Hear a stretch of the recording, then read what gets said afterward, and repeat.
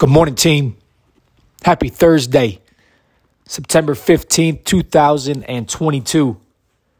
And our thought of the day is going to be a quote of the day from the book that I am currently reading called The Monk Who Sold His Ferrari. And each chapter of this book starts out with a quote that highlights the perspective or the angle that chapter is going to highlight. And this chapter that I'm going to be referring to is talking about our most precious commodity, and that being time, right? I would argue that most of us can agree on the fact that time is finite. Our time here on earth is finite. And as a result of that, the way that we utilize and spend and invest our time is crucial. And it is most certainly our most precious commodity. And the quote that I'm going to refer to here is short and simple. And it comes from Sir Isaac Pitman. And Mr. Pitman says this. He says that well-arranged time is the surest mark of a well-arranged mind. One more time for us. Well-arranged time is the surest mark of a well-arranged mind.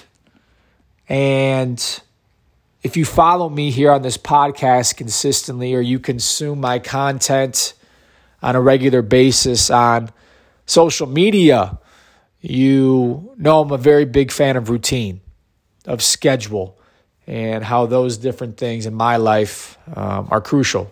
They play a big part in what I believe to be the effectiveness of my days and the benefit of my days. And I wanted to mention this quote because if we very much do believe that time is our most precious commodity, then the way we spend it and invest it should probably be planned out in some sort of capacity. Now, that doesn't mean we have to, from 6 a.m. to 8 p.m., schedule out our every single minute, right? There's a case to spontaneous events or occurrences in our lives and things that pop up that we need to address. No question about that. No question at all. But if we believe our time is that valuable, how are we spending it? How are we investing it? Are we sitting down and thinking how we want to attack our days?